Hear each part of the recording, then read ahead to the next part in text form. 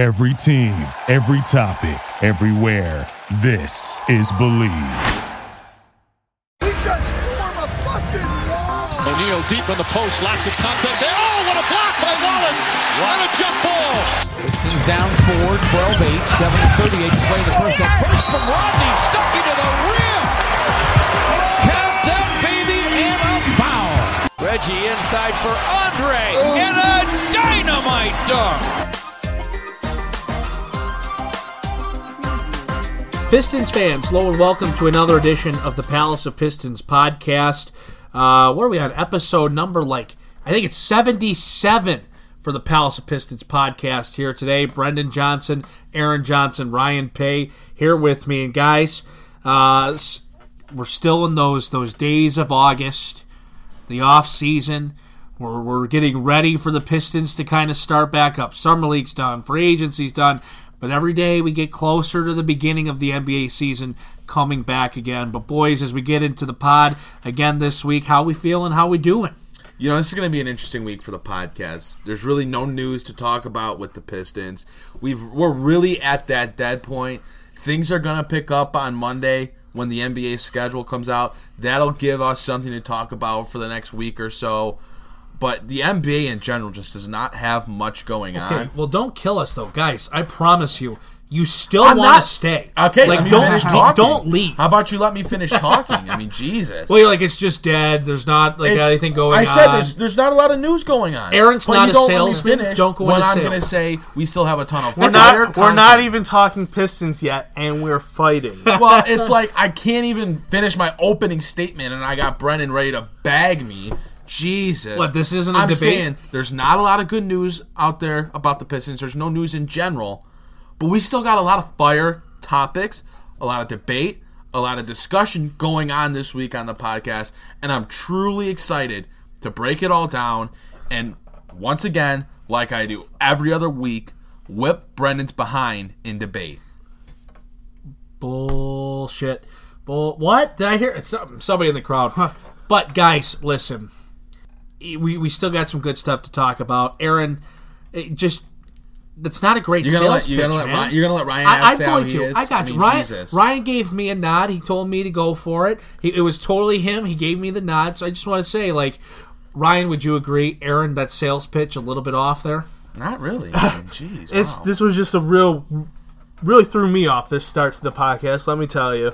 Aaron, you're not wrong when you say it is the dog days of summer for the NBA. But in general, I mean, yeah, we'll have some good topics to talk about. We'll get in some discussion. Maybe Brendan and Aaron won't try to fight each other here at the table. A real fist fight, a real brawl. That's you guys don't even want to know. Dog fights. We keep arguing, but I'm ready to just knock him out. You and me both, buddy. Knock yourself out? No, I'm going to put you on the ground. But anyway, I'm doing all right, guys. Good to see you, Ryan. Good to see you, fellas. Absolutely. But hey, I guess let's just get into it because I don't want to fight over the opening statements. No, exactly. That's not what we want the fist fight to be about. I will go for the last word, though. Of course, Aaron says he'll throw me to the ground because Aaron's lazy ass, the only place he goes is the ground. Anyways, on to the pod. Did that make any sense? I don't even know what's going on right now. So, can we talk about the Pistons, It's a squabble among brothers. A squabble among brothers. How about this? In a recent article from Rod Beard of the Detroit News, he kind of gave some indication that Reggie Jackson, his tenure in Detroit, might not be to the end of this upcoming season. And he quotes saying, Rose is a good addition behind Reggie Jackson, who very likely will be moved before the trade deadline. That's Rod Beard of the Detroit News. Very credible Pistons source saying that Reggie... Rod, what do you know, buddy? What do you know? Yeah. That's pretty thick right there. I mean, everyone's known for quite a while that Reggie's kind of on the trading block. No matter how good or how poor he is, the Pistons don't seem to have him in the plans going forward. It's not really a fit, and they want to try to move. That's really no secret. But that's a pretty telling statement. Am I wrong? Oh, the thing is, it's not just Reggie Jackson. There's a chance he's not even here past the deadline. No, it's Reggie Jackson, who very likely will be moved before the deadline. That's a strong take, like very high indication that we don't want to get used to seeing Reggie Jackson in Detroit for too much longer because it ain't going to last. I don't know. I feel like we've gotten a lot of misdirection about Reggie Jackson and his tenure with Detroit. And by no means is this discrediting what Rod Beard is saying. I personally don't know if that's him just kind of like giving his read on the situation or if that's backed up by sources. So I'm kind of taking it with a grain of salt and from the standpoint of that's him saying that it's going to happen. I feel like that's more of just like the belief because I feel a lot of people kind of feel that way about Jackson and his tenure here. But overall, I mean, it's not that shocking to hear that. I don't know if I fully agree with it, but people have been, the fans at least, have been very much so ready for the departure of Reggie Jackson.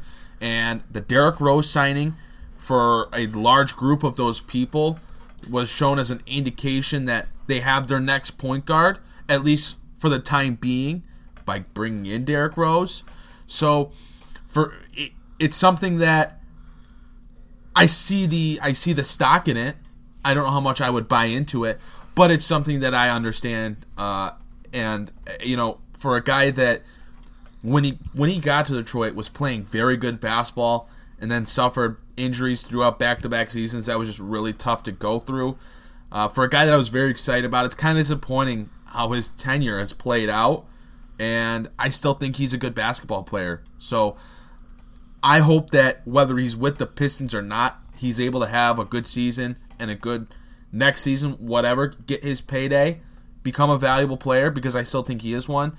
But this news or this report or this hinting or this belief isn't all that surprising to me. Yeah, you're right. It's not surprising. Like I said, and like you said, this keeps being brought up and brought up and brought up. There must be some merit to it. It's just that that's a really strong way of wording it. It's not saying like, hey, as we all expect, Reggie will, there's a good chance Reggie may be moved. That's saying, hey, Reggie's going to be moved. Rose is a good addition behind a point guard who's very likely going to be moved. Like, that's really strong. Like, I have to believe he knows something. Like, he's heard something from a source somewhere. To word it that way. Right. I have to believe he knows a little. I'm not saying he knows the whole shebang. And I'm not saying he's reporting false information or true information. I'm not saying any sort of report.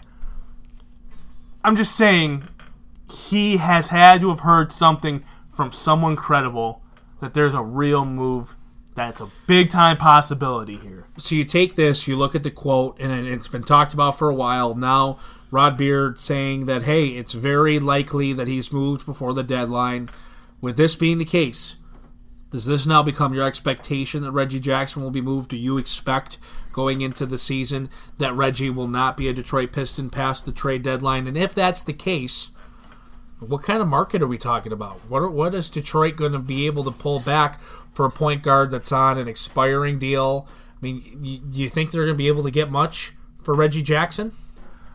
In terms of him being moved, I expect him to be moved. It doesn't mean it's going to happen because, things fall through all the time. But in terms of, I don't think it even really matters how the team, unless the team is in first or second place, unless they're absolutely killing it, I expect him to be moved no matter what, whether they're doing well or poor. I don't think he sticks around, especially if they're kind of middling.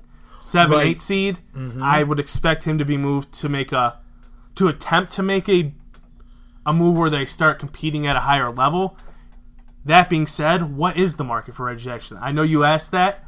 I don't really know. I don't know if he has that high of a market. Yes, he has an expiring, and if he's playing well, that adds to his value. But what else are the Pistons going to have to add in to move him? You know what I mean? Right. And then you kind of start to wonder, what's the direction the Pistons go? Because don't forget, they signed Rose to a 2-year deal. Are they looking at Rose to be the point guard till the end of, not this upcoming season, but then the following? You think going into the free agency and what would that be, in 2021, when there's, the lure free agents, like, Are they maybe targeting a point guard in that free agency class? This is leading to? All I know is, with Derrick Rose here, and based off Rob Beard's quote, if and when Reggie Jackson gets moved, it's not going to be for a point guard. They like Derrick Rose to start at that point, from what it sounds like, and they like Tim Frazier and Bruce Brown backing up Derrick Rose. So, that means they'd probably be looking for some sort of wing help, I would assume. I know they've got Snell, and you've got Sekou, and you've got Luke. I get that, but maybe some sort of upgrade on the wing, maybe at the big position. Well, and then you start to wonder, does Tony Snell or Luke Kennard get thrown into a trade? That's exactly. Are they part of the deal? It's kind of crazy how much could trickle down from a trading a Reggie Jackson, because it's not just trading Reggie Jackson, we got Andre Drummond's free agency looming. All indications are he's going to decline that player option, and he's going to be an unrestricted free agent. If they're not able to get a big upgrade over Reggie Jackson in a deal for him, which I don't see happening unless you're attaching Luke and future picks or Sekou and other young pieces, and I just don't know how willing Detroit is to do that unless you're really moving the needle like a Bradley Beal. I just don't know how willing Detroit will be to do that, because this front office hasn't indicated that they're going to overspend or they're going to sell young pieces or sell assets for a marginal improvement. So I don't know how much value you're going to get for Reggie Jackson. But if you trade Jackson and you only get an average return, it's a neutral trade, doesn't really help you, doesn't really hurt you, then you have Drummond. And whatever he does, I think Drummond's really the kind of the big indicator here. And we know that Drummond and Jackson have a close relationship, but it just all is a trickle-down effect. No, everything hinges on Andre. You're right about that, and the fact that if this team starts off hot, that's one thing. But like we've talked about, if it's a slow start to this season, and you're looking at 11-24, which I don't think is going to happen, but what if they do struggle? I don't think Andre Drummond's going to be committed to coming back. You're right. No. He's going to decline that option. And with the team middling this much, would you want to re-sign him to a max deal? No. Or would you try to move him at the deadline? Well, that's what I was going to say. I know that's what you're getting at. Yeah. I didn't mean to cut you off. No, you're good. All of a sudden, it's just yeah. At that point, once Blake happened, Right. If Jackson gets moved and the Pistons are struggling, does that mean they move Drummond at the deadline, or try to get some sort of value for Drummond at the deadline, and then address Blake in the offseason? I mean, I can't imagine them trading Reggie, Blake, and Drummond all at the trade deadline. That's just a lot to do, right, and a lot of moving pieces. You also don't get a great return at the deadline. I feel like you always get a better return in the offseason than you do at the deadline. I tend to agree with that. Unless if you have a marquee guy, if Anthony Davis was going to get traded at the deadline, you probably could have gotten a really solid return, right? But trading a guy like Andre at the deadline, I don't know how much you're going to get for him. When teams have more open cap space and you don't necessarily have to work with their cap limitations during the year, and whether they've already traded their draft pick this year, so they can't trade the next draft pick that they have, whatever the case may be. Just also, more open. It's hard to move. It's hard to move a multitude of assets during the year, because you can't just go out and just start signing guys and rebuild your team. Right. That's why it's you could never move all three of them. But if Jackson gets moved and Drummond's going to come off the books anyway, Detroit would be smart to try to trade him if that's what they decide and if they're struggling. But I don't know. I back to just the main question of what kind of return should you expect for Jackson. If I had to say what I expect today, I'm saying it's a neutral return. Doesn't help you. It doesn't hurt you. It's just kind of same value. If it's a neutral return, I wouldn't even bother, honestly, with the trade, unless Reggie is some sort of locker room problem, which he's clearly not, and the team is just so dysfunctional. Then sure, you're just moving them to move them. But what's a neutral return really do for your team? Here's what it does. You're Detroit. You want to move on from Reggie Jackson. Reggie goes out and he plays really well the last 3 weeks of the year. Now, you start to contemplate, what do we do? We just saw Reggie play a great last 3 weeks. He bolstered us into the 8th seed of the playoffs. We won a playoff game. Let's just hypothetical say that happens. Because now Reggie's like, okay, I'm probably not coming back here, but like I need to play for my contract. I need to earn my money. And he does this. Now, and if you're Detroit, you got to think about, well, what do we do? And then if you re-sign Reggie, and he just kind of remains a neutral point guard, it's not. That's kind of how I view him right now. Before, I used to view Reggie as hurting you. I think he's gotten better over time, and B, it's just kind of neutral out to where, all right, he's not hurting us anymore. It's not like he's a negative, but how much is Reggie helping us either? And then you just stay in limbo, and you stay for whether it's 3 or 4 years, whatever you sign him to. The other thing is, if it's a neutral return, is there any potential in that neutral return? Is it neutral in the sense of it's another expiring deal coming back, you're just swapping players, and at the end of the year they're gone regardless? Or is it, well, we've attached a second-round pick to this?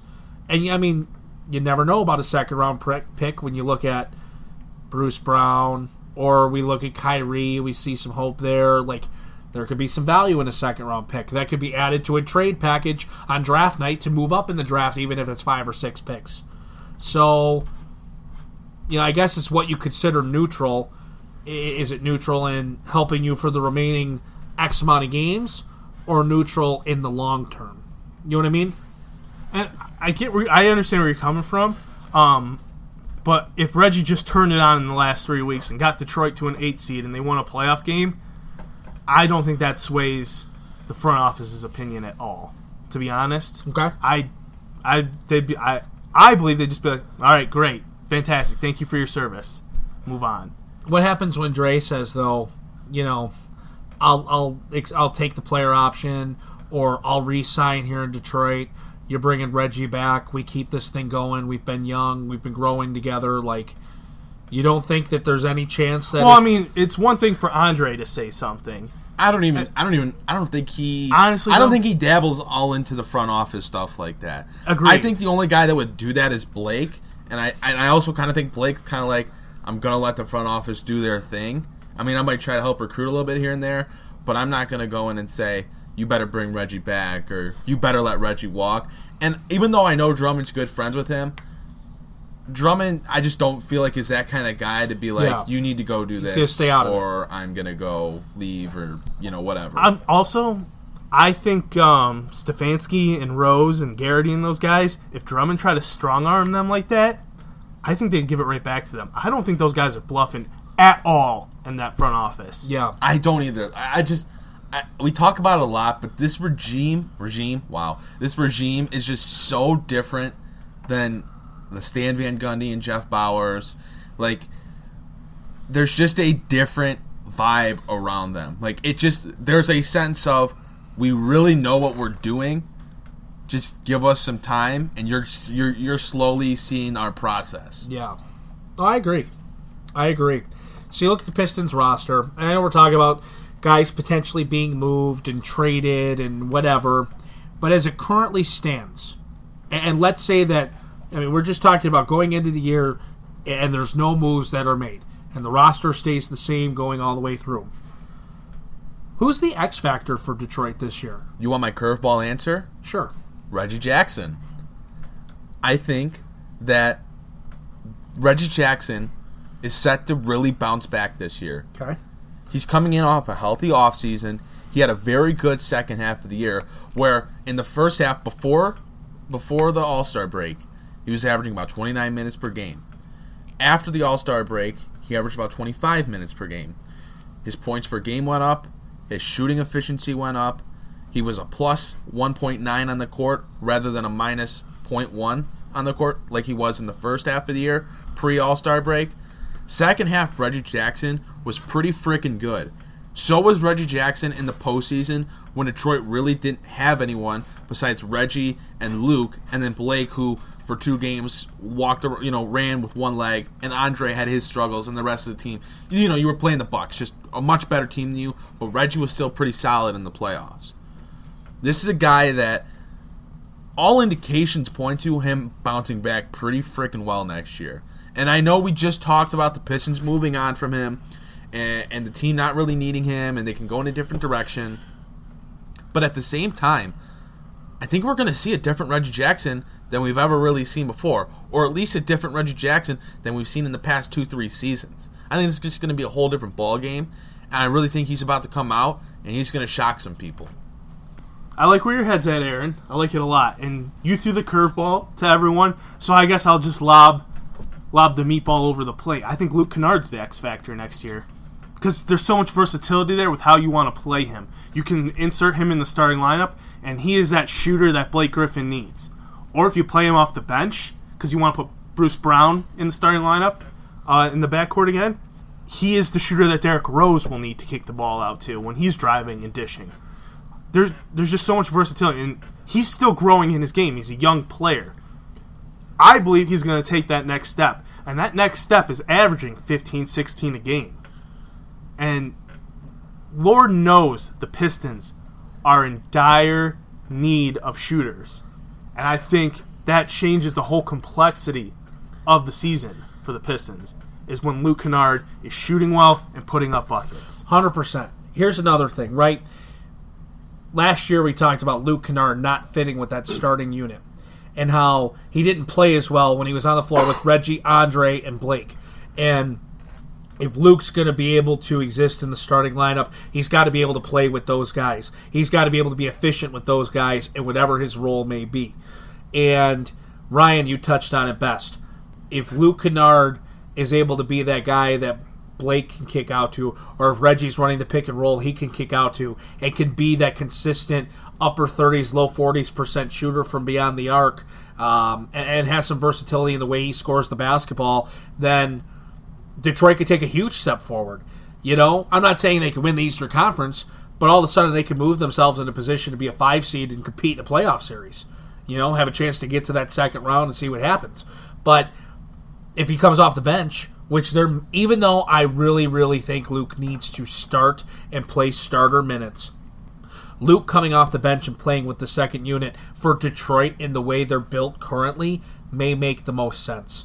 Because, yes, then it does give Rose that knockdown shooter, that go-to scorer, that, you know, Rose can get to the cup and he can make plays at the basket, but he's got to be able to have somebody that can space the floor with him. And, you know, Luke may just have to be that guy. Unless if Bruce Brown is at his, you know, at such a confident point where he can shoot the ball again. Because if Bruce is at that point where he can't, we've talked about this before, he's in a weird spot. So, interesting to see what way they go. But I agree with you, Ryan. Luke Kennard's the X factor. And we hit on shooting, that the Pistons need shooting. But another thing that Luke was starting to show in his game as he got more confident last year is playmaking ability. Yes. And the Pistons, like we said, God knows, Lord knows they need shooting. Lord knows they need some playmaking. You've got Blake Griffin making some plays. Reggie can make some plays.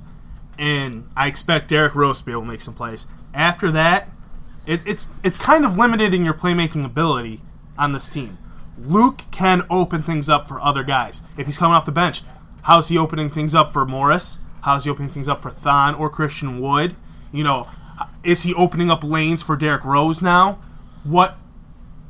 I just expect him to take a step forward in that regard too. Or if he's with the starters, he opens up, he creates shots for Andre Drummond.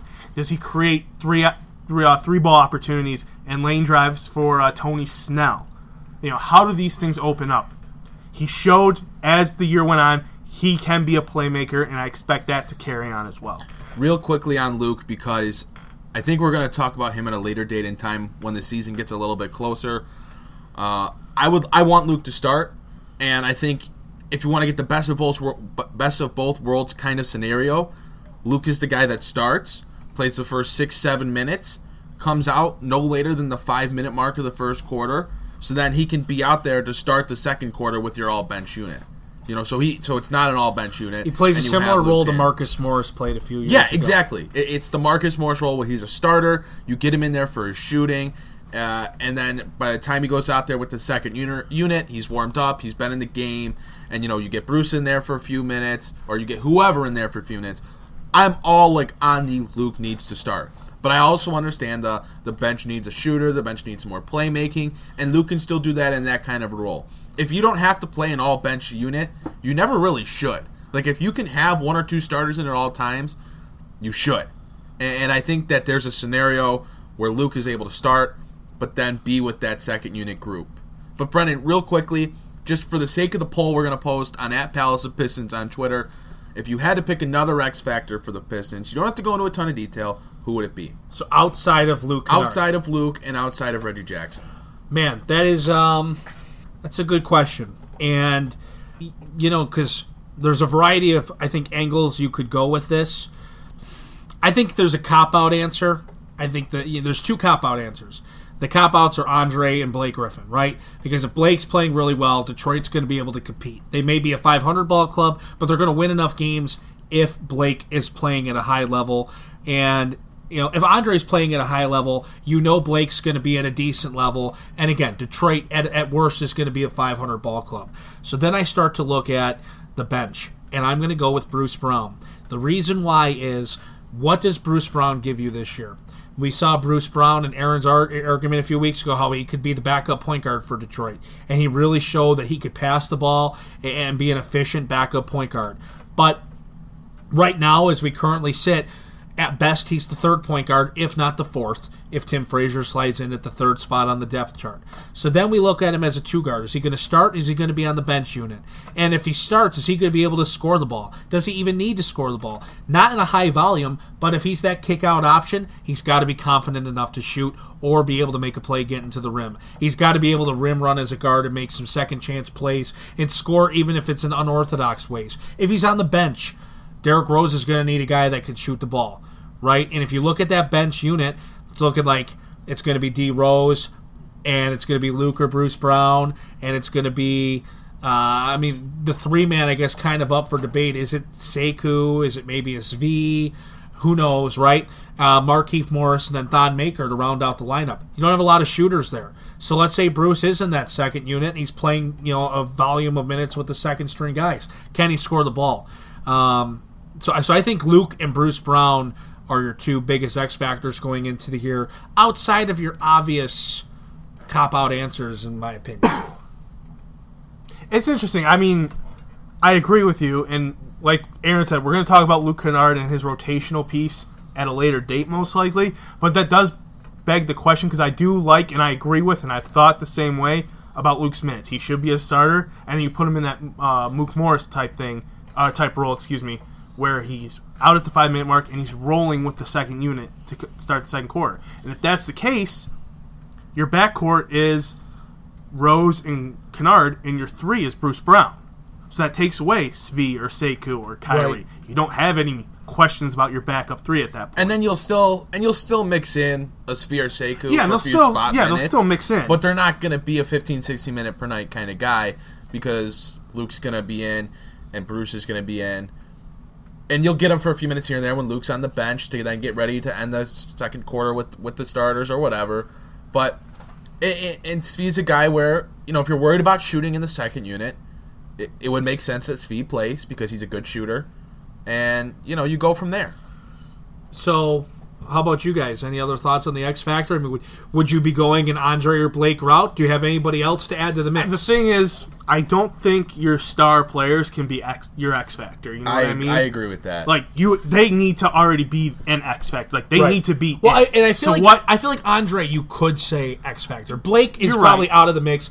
Andre, you could say, well, if Andre, because you can look at the second half of the season, and you could say first half of the year, Andre, not as good. Second half of the year, the Pistons, take a step forward, partly because of the play of Andre Drummond.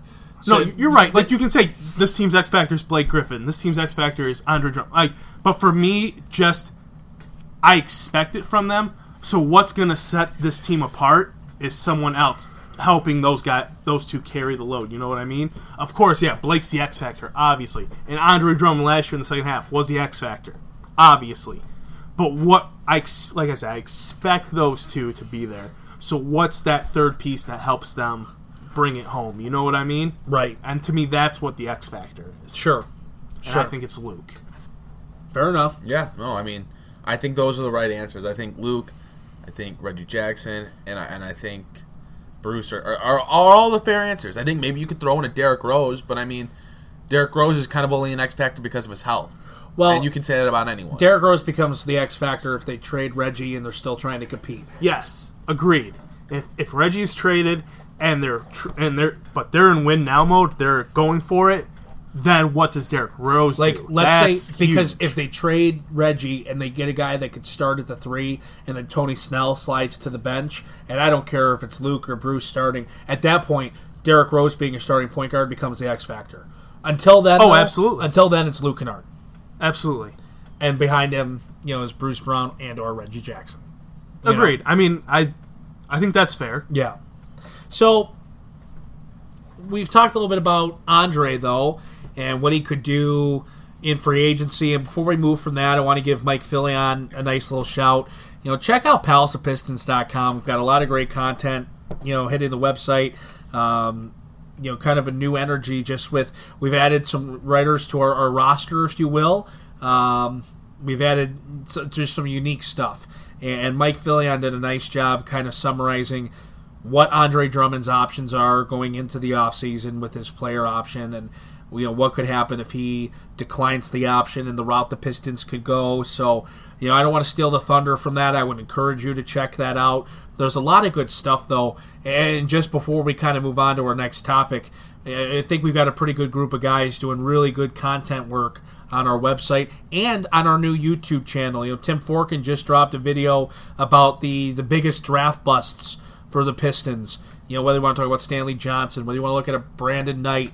He talks about how Luke and Sekou are obviously still too new to really hit on them, amongst some other guys. So, some good video content, some good writing content, and that only names a couple of guys. There's several more who are new, and the guys that have been here just doing really good work. Yeah. It's kind of not a transition, but a new age for Palace of Pistons in a sense. We got some big things coming, and we're working to put ourselves down the right path. So I'd highly suggest that you check out palaceofpistons.com. There's a ton of new content out there, and there's a ton of content already done, already planned, and already in the works. We've got more stuff coming to you soon. And do check out the video on the new Palace of Pistons YouTube page. Tim Forkin dropped that on Thursday, so it's a great video. You need to check that out, and you need to subscribe. That all helps the Palace of Pistons team out, the Palace of Pistons brand out. But yeah, Mike's piece on Drummond was great, and he got a lot of love for it, deservedly so, because he highlighted what Drummond could do, what the Pistons might have to do, and it was just very in-depth. It was very thoughtful. I do very much so suggest that if that's going to be your one article you read for the Pistons on a weekly basis, if you only read one, or you only read a few, make that one a part of your reading selection. No doubt. We've got some new writers. We've got some new content. Andre Drummond's got a new diet. He's, I guess gotten rid of red meat and limited himself to one beer a day. Or added a beer a day. Added a beer a day to his diet. Well, so now that's it's not just I'm going out with somebody or I'm going to go to the bar, whatever. It's I have to drink this beer. It's part of my diet. Interesting approach from the big fella. I know he's going for a caloric intake, and that's what he's trying to reach to give himself energy, and I understand that. Still an interesting take, though, to be on the beer. Hey, man, I'm not going to knock it. Instead of taking in another meal. Right. Taking in a beer. I'm not going to knock it. Live your best life. No, hey, is he added a beer or he's limited himself to one? No. He has to have a beer a day. So I think it's whether he doesn't drink every day or he drinks every day and he can only have one, whatever. He has a beer a day. I mean, I don't he's know. He's a Miller Lite guy and he's a Corona guy. I don't know all Major respect. I don't know all the ins and outs of the situation and how the diet works. So I'll just say this: if he's clearly working with dietitians and nutritionists because that's what pro athletes work with. The best of the best, because their body has to be the best of the best. So their performance can be the best of the best.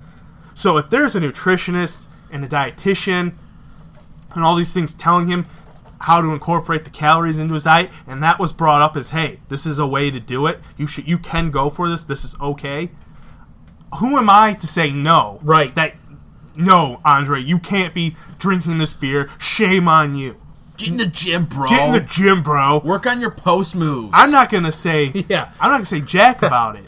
But if it's just him going out of his way replacing a meal, not even a big meal, because it's not like these are 500, 600 calorie beers. Right. But if he's Just a little replacing supplement. like some sort of meal, small meal with a beer, and he's doing that on his own accord, I don't know what to think about that. I mean, I guess go for it. Yeah. I mean, sure. Isn't it like it's August 9th? This is the biggest Pistons I know. news story. This of the is week. the news. Andre Drummond This drinks is the a beer one. a day. This is the one sort of like news we could we can actually talk about. It's August, guys. It's August. It's slow, but like I said, I mean, do you agree? Yeah. I can't really fault him. What I thought about is having one beer a day worth sacrificing red meat? If like you were looking at your diet, I'm not talking from a pro athlete standpoint. Now I'm just talking from like your average Joe standpoint here. Would you sacrifice red meat to have a beer a day, Ryan? I would not. Absolutely not. In Drummond's case, I don't think it's sacrificing red meat for a beer. I know. I'm twisting a lot of athletes are giving up red meat. There's now. a lot. I mean, that's a very common just trend, nationally, just as a diet across, both professional athletes and your average Joes. Like, a lot of people are giving up the red meat for a variety of reasons. I don't think I could do it though. No. Just your average Joe question. Can I drink a beer a day instead of having red meat? I can't do that. I'm sorry. No chance. I'd rather have the red meat. I wouldn't consider myself to be this alcoholic drinker, but I enjoy having a brew here and there, right? If I had to pick giving up beer or giving up red meat, though, I can live without the liquid pleasure. I can too. And it's not like I eat red meat every day, because I definitely don't. Right.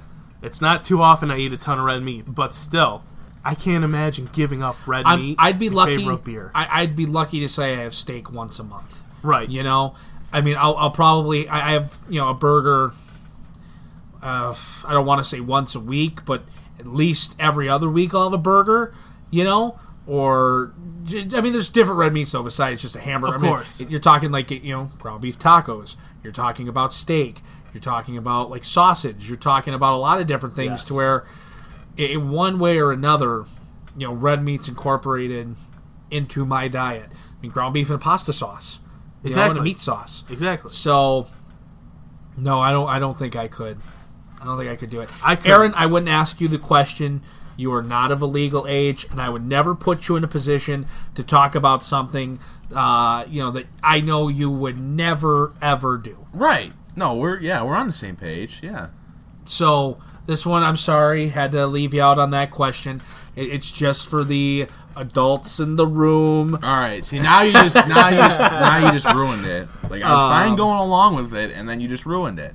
But no, it's just interesting. Like I said, Andre's dealing with professional, top of the line nutritionists and dietitians. Or at least he should be.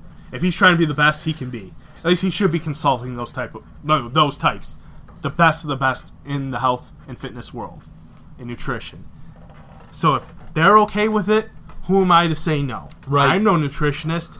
I'm no super world-class athlete. Who am I to say? Hey, I'm not going to judge him if he's being given this advice. fair enough. I don't know what type of nutritionist would be given this advice, but if he's being given that advice, more power to him. Right. Something we talked about, you've been following the pod, is we've talked about the X factors for the Pistons this year. We've talked about, even a little bit of direction they could go with lineup and rotation and things like that. And guys that, Ryan, you talked about what you expect out of guys like Blake and Andre. So what Piston do we expect the least out of this year? And to me, I'm thinking I want you to go with a guy that we expect to at least most likely be part of the mix in some way. But at least a guy that's going to be on the NBA roster, not a fringe G League guy, if you will. Who do you expect the least out of? Yeah, so I think a lot of people are going to be mad at me for making this pick, considering the excitement surrounding him. And this isn't to say that he won't play and that he won't get minutes and he won't get a chance to develop. But the guy I'm expecting the least out of this year, which is crazy because after they drafted him, I thought that there was the spot for him in the rotation consistently. But it's Sekou Doumbouya. I really like him. I think he's going to be a very talented player in the NBA. But I look at how this roster is formed. I look at how they lack a lot of shooting. I look at how they brought in a couple different wings this offseason. They brought in a couple different 4 options. And I just don't really know if there's going to be as much of a chance for him to shine and for him to fit in as I initially thought there was going to be prior to free agency. So this is a guy that if maybe even spent some time in the G League throughout the season, which I would be okay with because I think reps are super important. But with Tony Snell and Svi, who played well in Summer League, you brought in Markieff Morris, you signed Christian Wood, those are 2 4s, and then Svi plays the 3, Snell plays the 3, you have Bruce Brown, you have Luke Kennard, who can both play the 3, you have Kyrie Thomas. There's just so many other guys on the roster that I'm worried that because of Doumbouya's skill set, which isn't shooting the basketball, it's just going to be too tough for him to get into the rotation, especially when we just, for a good 5-10 minutes, talked about the lack of shooting in the second unit, with or without Kennard. Because even with Kennard, you have what? One, he's going to hit threes, and then you have a guy like Markieff and a guy like Don who is going to hit a 3 here or there, but I wouldn't consider them knockdown shooters. So I'm skeptical that Doumbouya is going to be put in the best position to shine this year. So therefore, unfortunately, I have to say that he's the guy I'm expecting the least out of. It's a good pick, Aaron. It's just not his time. He's 18. He's the youngest player in the NBA. Right. Maybe it's just not quite his time because even though it was limited action in Summer League, and it's quite difficult to just be thrown in your first NBA game, granted Summer League, but NBA game after a week where everyone's already gotten acclimated and there's a hierarchy to how things work on the court in the rotations, to just be thrown out there. Everyone's acclimated and loose, and your nerves are like at 100 because this is your first game. But you could see that he was still raw, and some time was going to be needed. I'm still super, super through the roof high on him. That's not changed, but maybe it's just not this year. So, Aaron, I like that pick. A guy I'll go with is a guy who I think can crack the rotation, absolutely, for the bench. And I'm excited about him. I think he has a lot to prove. But I'll go with Kyrie Thomas. If we're playing this game here from guys who are playing in the lineups, either a starter or rotation piece, and Kyrie gets those consistent minutes, I would still expect the least out of him. He's still getting comfortable in his role. He's still figuring himself out as a player, how well he can shoot, how he takes to the basket. His defense needs some work. He's a good defender. He's still developing that.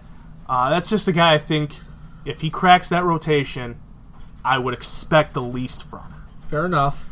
I think I'm going to go in the direction of a guy that we expect to be in the second unit, and it kind of just fell into his place, and that's Thon Maker. Throughout the offseason, we were kind of wondering, well, what's Detroit going to do about backup center? What's Detroit going to do about backup center? Oh, okay, we're just going to play Thon at backup center. He's not going to be the backup 4. He's going to be the backup 5. Thon had a lot of areas that he needed to get better in to be consistently, a viable option for Detroit. That's in strength, finishing at the rim, footwork, not committing fouls, using his feet, not his hands, just being a consistent offensive threat, defensively not being a liability, the ability to rebound the basketball. He had a lot of areas that were areas of concern, especially in that playoff series. And Thon's just kind of been put in the spot of, well, he's the backup 5. And after Thon, Christian Wood's the only other guy you got. And how big is Christian Wood? 6'10". So, yeah, so he could play the 5, but he'll be on the smaller end. And I could very much see Detroit at the deadline, especially if they're moving Reggie Jackson, looking for a backup center in part of a return package to help them out for some short-term relief if Thon cannot be that guy. I just haven't seen enough. I haven't heard enough about Thon. I know he posted some early off-season workout videos and things like that, but I really want to see it from Thon, and I just don't have a super high expectation for him to come in and be ready to be part of the Pistons, 10-man rotation. I think that's kind of fair. I don't know if I'm falling for the workout videos of the summer hoopla, but I've seen a lot of Thon Maker stuff, and it just kind of wants to make me believe that he's going to improve. But at the end of the day, the biggest things we were talking about Thon needing to improve on were size and movement and strength. It wasn't really about the skill with Thon. Yes, he needs to grow there, no doubt about it. But the things that were really holding him back was just his body. And you can't really see that kind of transition in the offseason. That's something we're not going to really be able to tell until training camp, until preseason, until the regular season's here. But I can buy into that. I mean, it doesn't seem like Detroit's just all the way ready to put all their stock in Thon, considering they signed Christian Wood and considering they signed Markieff Morris. Those are two guys that can play the backup center spot if needed. And, it's just, I can see it. And I can see Kyrie too. I think all those guys could very much end up not being much of a factor this year. And I think I think I like my pick best because I just don't envision a role for Sekou this year outside of spot minutes here or there or an injury filler. But I see an opportunity for Thon.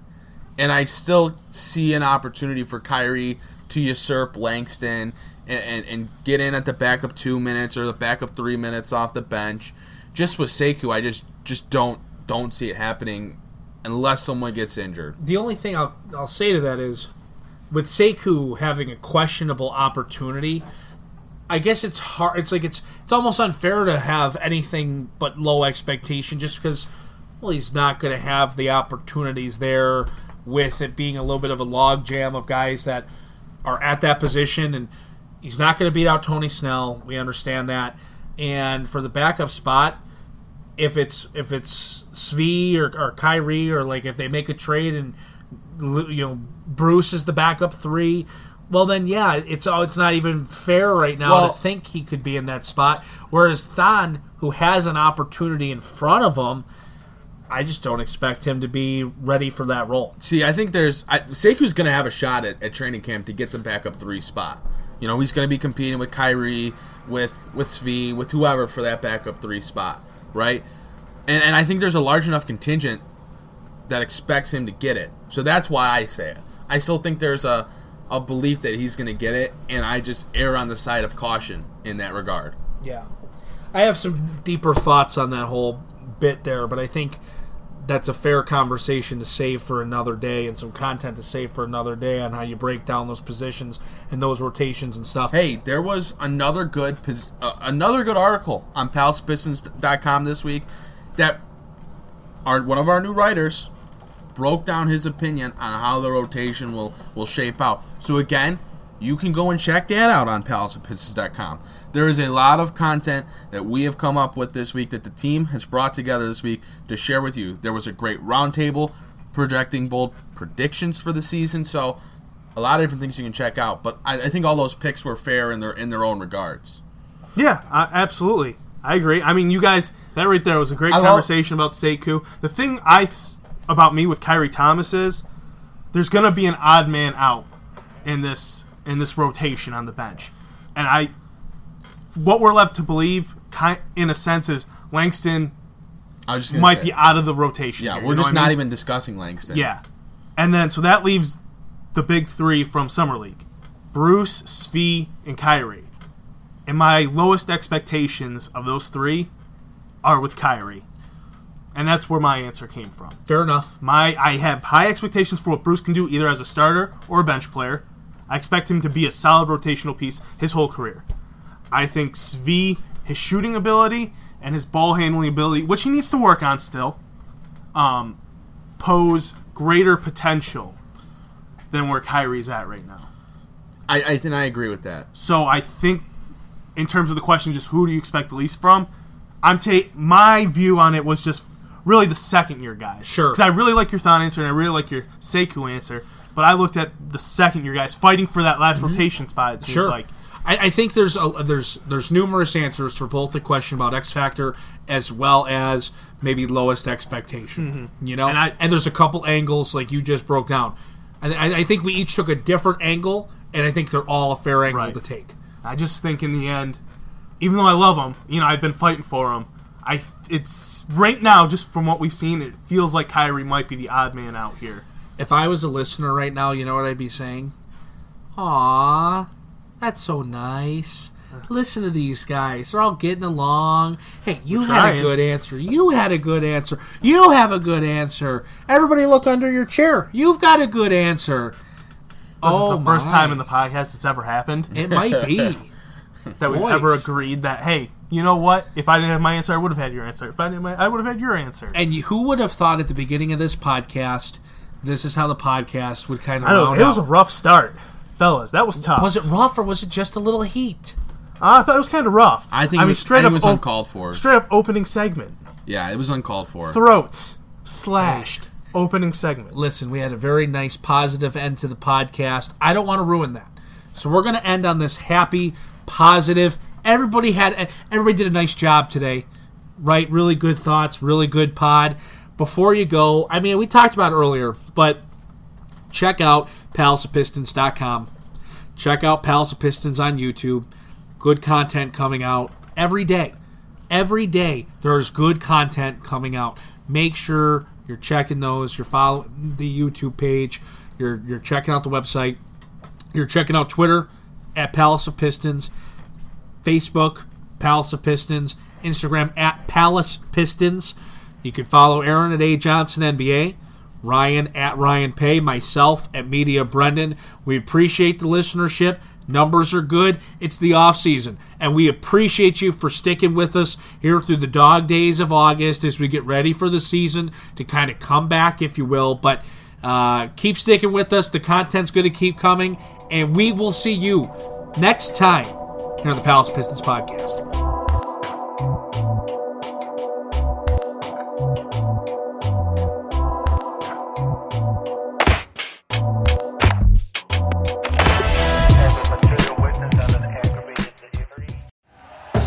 Thank you for listening to Believe. You can show support to your host by subscribing to the show and giving us a 5-star rating on your preferred platform.